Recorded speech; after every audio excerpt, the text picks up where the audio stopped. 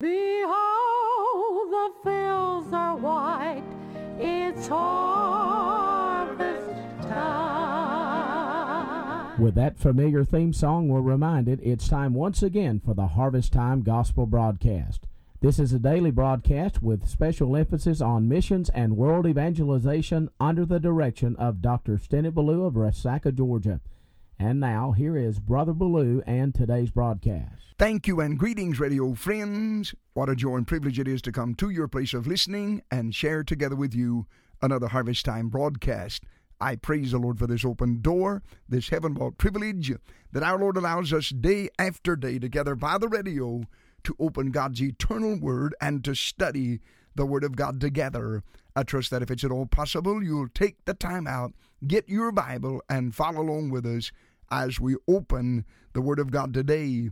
We're turning in our Bible today to the book of Isaiah, chapter number 6. This passage of Scripture probably has been used of the Lord to speak to people's heart about surrender and involvement as much as any other passage in the entire Scriptures.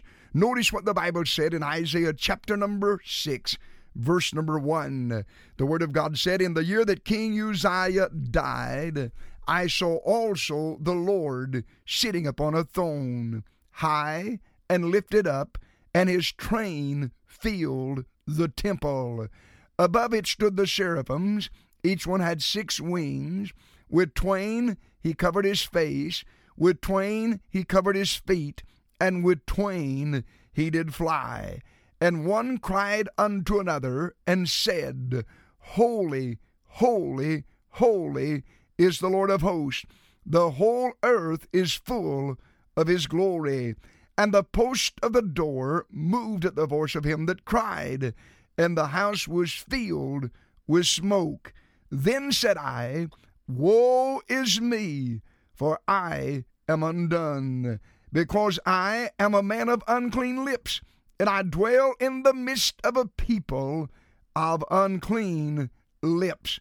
For mine eyes have seen the King, the Lord of hosts.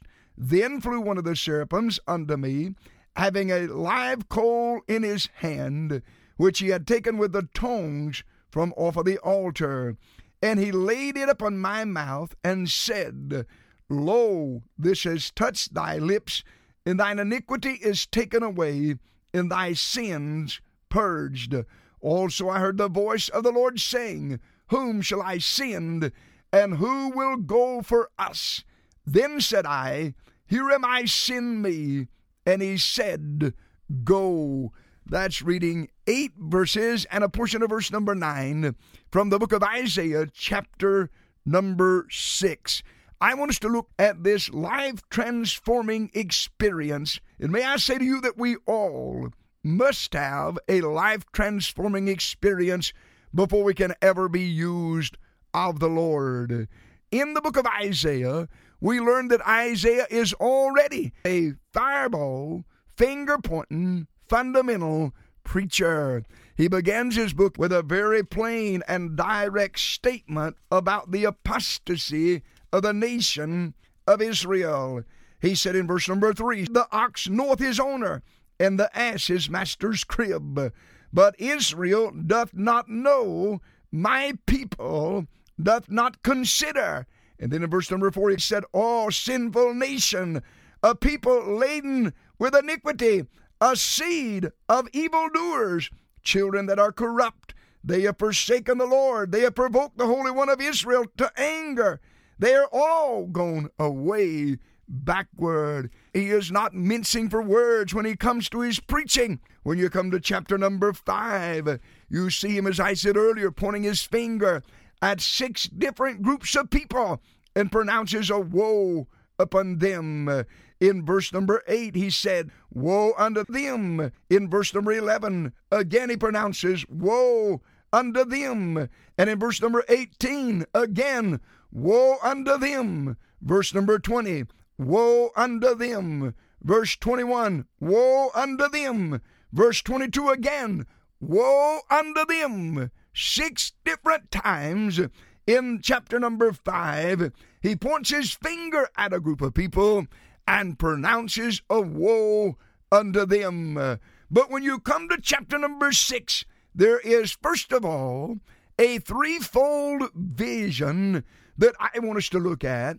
Some might say it's 3 visions, but I really rather think that it's one vision with 3 different parts in the vision. First of all, in verse number 1 down through verse number 4, Isaiah sees the Lord supreme. And then it's a natural result in verse number 5. When he sees the Lord supreme, he sees his low-down self. He realizes he is not near so righteous or holy himself when he sees the righteousness and the holiness of our God. And then in verse number 5 also, not only does he see in the vision the Lord supreme and his low-down self, but he sees the condition of others who are around him. And God will use this vision to transform Isaiah. Proverbs 29:13, where there is no vision, the people perish. And today, because we do not have a vision, people are perishing. But I want us to look at this vision, and then after we look at the vision, we're going to hear the voices that speak here in this portion of the Word of God. And then I want to build from that as the Holy Spirit directs us to do so. Notice, first of all, if you will, in this vision, Isaiah sees the Lord supreme. We find, first of all, in verse number 1, the period when this happens. It was in the year that King Uzziah died that Isaiah said, I saw the Lord. Now, I would not say that Uzziah had to die for Isaiah to see the Lord, but I will say that God used this incident to cause him to get his eyes upon the Lord. You see, here is a situation that has developed there in the kingdom of Judah. Most of the time, the king and the prophet were at odds with each other, but here we find quite a different situation. King Uzziah and the prophet Isaiah had formed a very warm friendship. They were so close that when Uzziah sinned against the Lord and was smitten with leprosy, that Isaiah felt like that he himself and all the nation of Israel were also unclean before God. But now then, Uzziah has died, and God is about to transform Isaiah. You see, here's the situation. The throne of Judah is empty, but Isaiah is made aware of the fact that the throne of glory is still occupied. The kingdom of Judah is full of death and gloom, but Isaiah is made aware of the fact in this vision that the kingdom of glory is filled with grace and glory and majesty. One king whom, if you notice in the Word of God, his title begins with a small letter K, King Uzziah. But down in verse number 5, there's another king, and his king begins with a capital letter K. When the Word of God said, mine eyes have seen the King, the Lord of hosts. You see, King Uzziah was just a king, but God is the King, the Lord of hosts. There is no other in the category with our God. So the period was when King Uzziah died, he said, I saw the Lord. And I want us to notice several things about this vision of the Lord Supreme that Isaiah sees. First of all, I want you to notice the place where he saw the Lord. He said, in the year that King Uzziah died, I saw also the Lord sitting upon a throne. Notice the place. May I say to you, he is still there today. You do not see the Lord Jesus Christ today wearing sandals, walking the sandy seashores of Galilee. You do not see him as the miracle-working master, performing miracles among the people. You do not even find Christ today hanging upon a cross. No, if you see him, my friend, you will have to lift your eyes to the position that he is. He is there on the throne, sitting at the right hand of God the Father. So we notice the place that he's in. Then notice the position. The Bible said that he is high and lifted up. He is exalted to the position of the throne. And may I say to you, dear friend, that our Lord Jesus Christ, though he sits at the right hand of the Father this morning as the God-man that makes intercession for us, he is the only mediator between God and men. But I say to you, dear friend, God hath highly exalted him and given him a name which is above every name, that at the name of Jesus every knee should bow, and every tongue should confess that Jesus Christ is Lord, to the glory of God the Father. So, my friend, if you see the Lord today, you must look where Isaiah looked, the place that he is. He is sitting upon the throne, and the position that he is in, he is exalted, he is high and lifted up. Then in verse number 1 also, we see his preeminence. The Bible said his train filled the temple. The picture that you have here is that of a bridal train. A young bride walks down the aisle at her wedding. And what do you look at? Following her is her bridal train. And that bridal train draws the attention. Folk, look at it.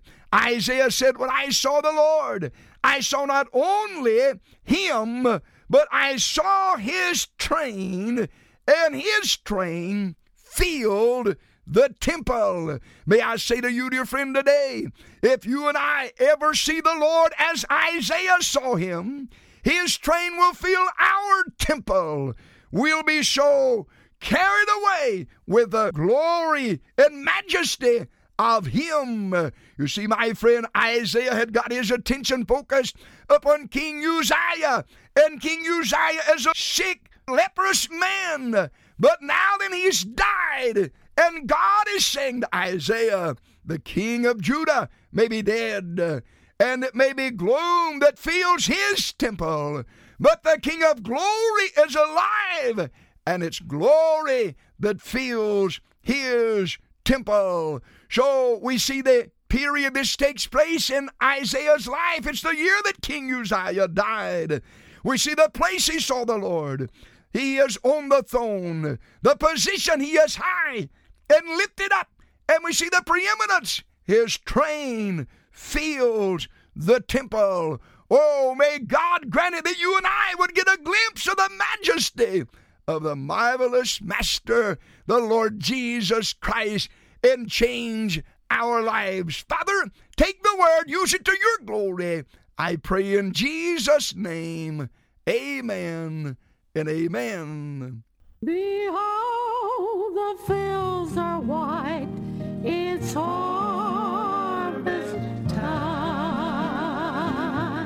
Well, I trust you enjoy the broadcast today. How I praise the Lord for this open door, this heaven-born privilege that our Lord allows us day after day to gather by the radio and study his word together. Let me encourage you that you pray for the broadcast, that the Lord would bless it and use it to the glory and honor of the Lord Jesus Christ. Also, I want to encourage you that you write to us and share with us in the financial burden of the radio ministry. We have a few churches and individuals that support us on a monthly basis, but we need to hear from a number of you. Would you pray for us? And then as the Lord directs your heart, sit down and write to us and share with us in the financial burden. Simply address that letter to Harvest Time, 179 Promised Land Drive, Resaca, Georgia, 30735. That's Harvest Time, 179 Promised Land Drive, Resaca, Georgia, 30735.